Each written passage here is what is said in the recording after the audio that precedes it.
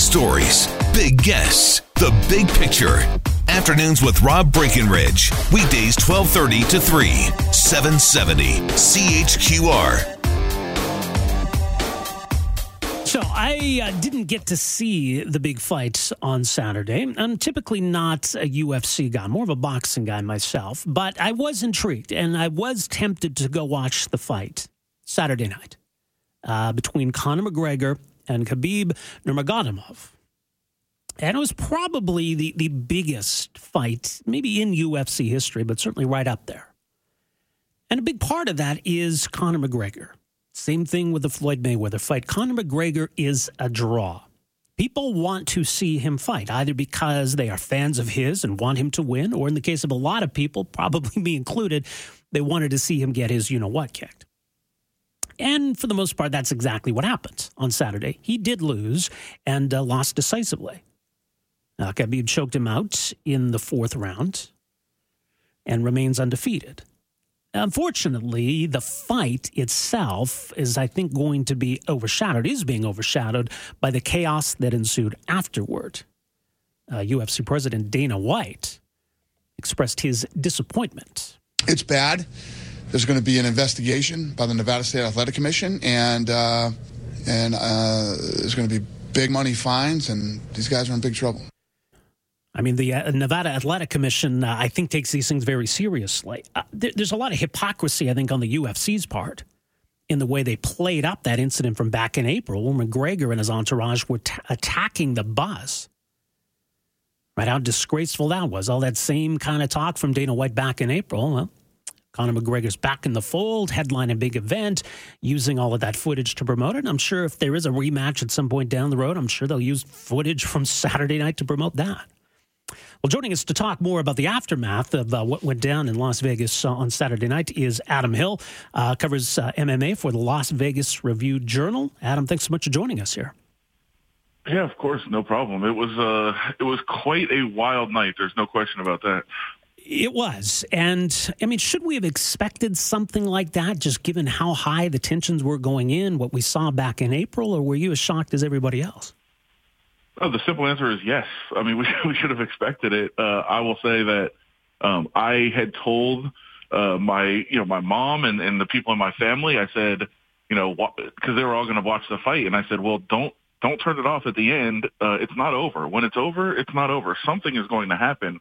This is not two guys stepping in the cage to fight each other for sport like we usually see in the UFC. This is real life. I mean, there's so many storylines. The backstories between these two fighters and their camps, you could probably do an entire show on.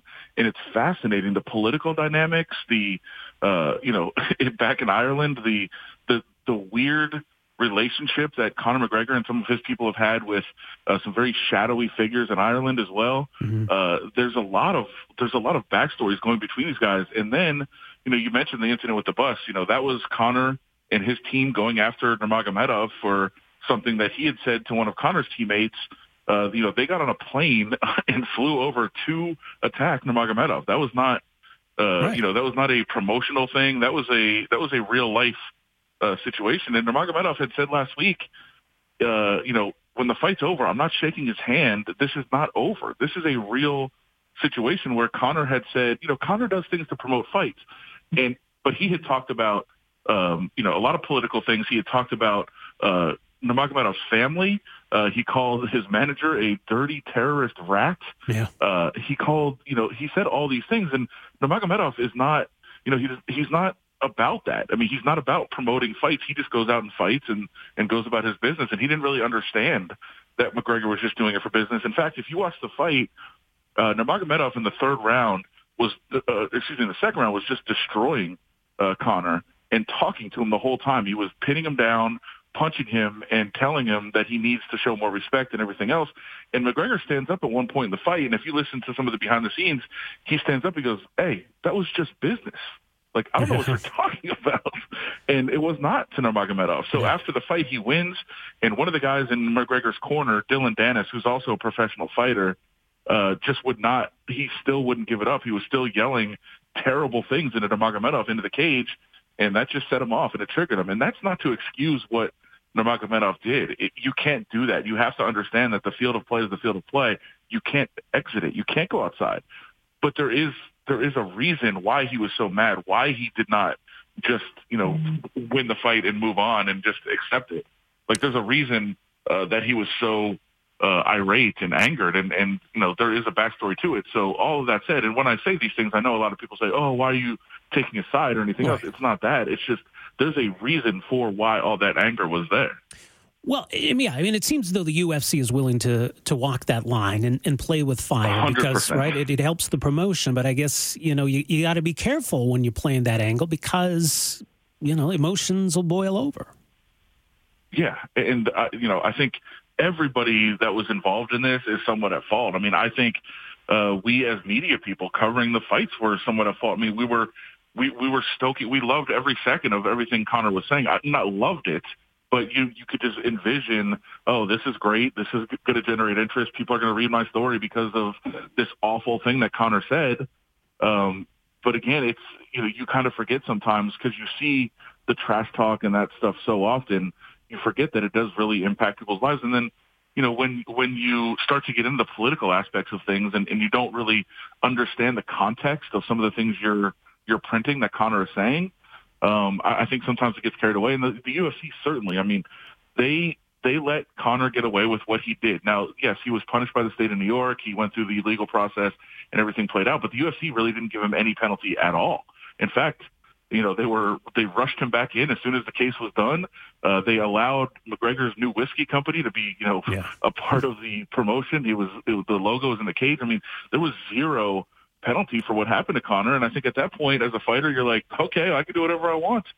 Well, yeah, and that's just it. I mean, what Dana White was saying back in April sounds a lot like he's saying today, and maybe he's loving all of this. The Nevada State Athletic Commission, though, they're not caught up in all of the soap opera, and I'm sure they are going to take a dim view of all of this. What's the latest on their response?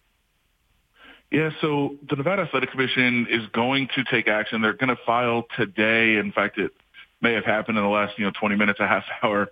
They're going to file temporary suspensions, which is really all they can do at this point, 10 days, which is really, it's not, neither one of them is going to fight in the next 10 days anyway, so that doesn't really matter, but it's more of a procedural thing, and it'll get the ball rolling for their hearing. They're going to file formal complaints against both fighters because at first they allowed McGregor's check to be released to him. They cleared him of wrongdoing in the brawl because it was Khabib that jumped over, but when you look at the wider angle, Nurmagomedov jumps over the cage, and then Conor also jumped over the cage to go outside and get in the fight.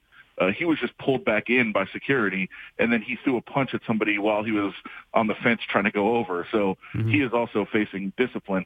So they'll both have formal complaints filed against them. They'll face hearings in front of the Nevada Athletic Commission. And my guess right now at the top, Nurmagomedov's original check was $2 million. He'll get a lot more of the pay-per-view cut, but the purse was $2 million.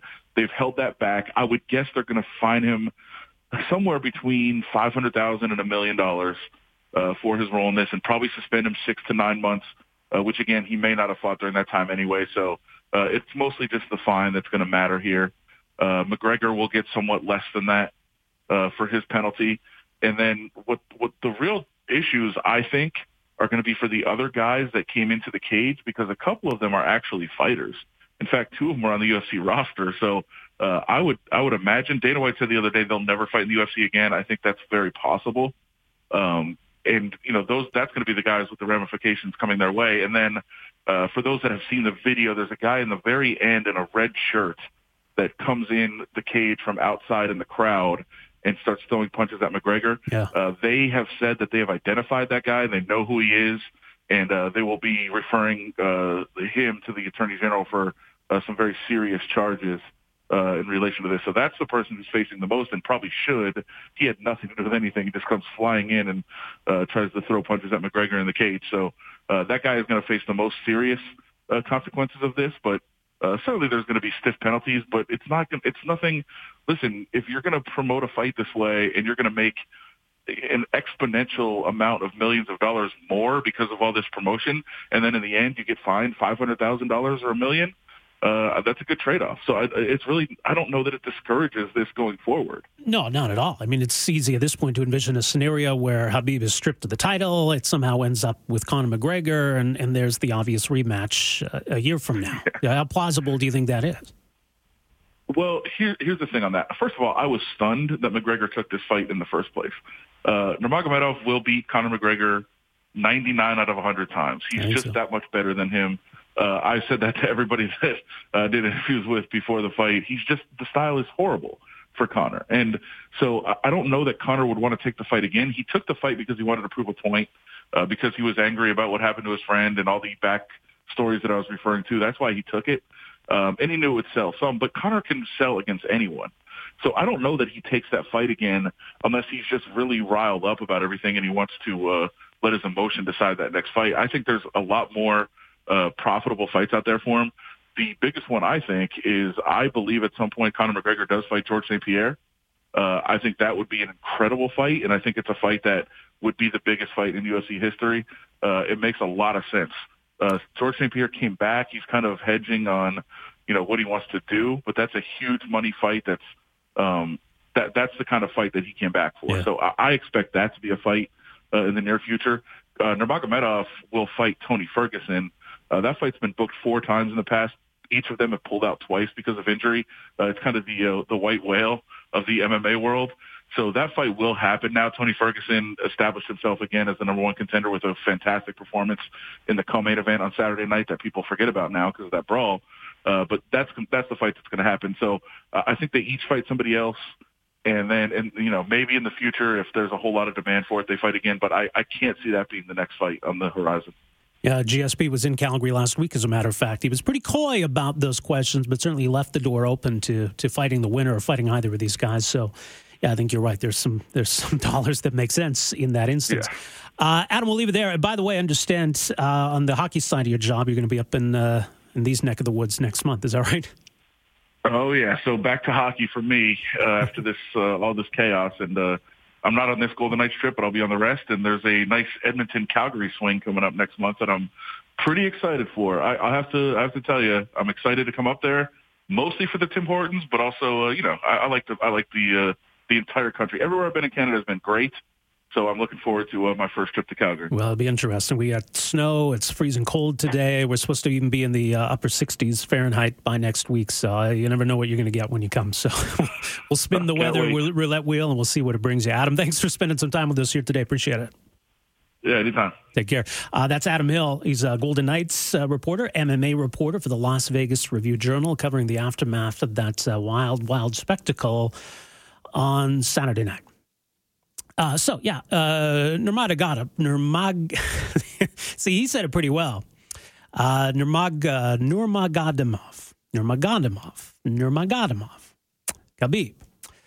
He deserves some punishment here, right? He shouldn't get off scot-free for what he did. He needs to be held accountable. But I think it's easy to understand why he reacted as he did. And, he wasn't going after some, 7-year-old trainer. He wasn't going after people in the stands. He was going after another MMA fighter. And he had some legitimate beef with that guy. That's not the way to do it, though. And so, yeah, he should be sanctioned. But again, I think if the UFC wants to push this to the limit, they shouldn't be surprised if this is what happens.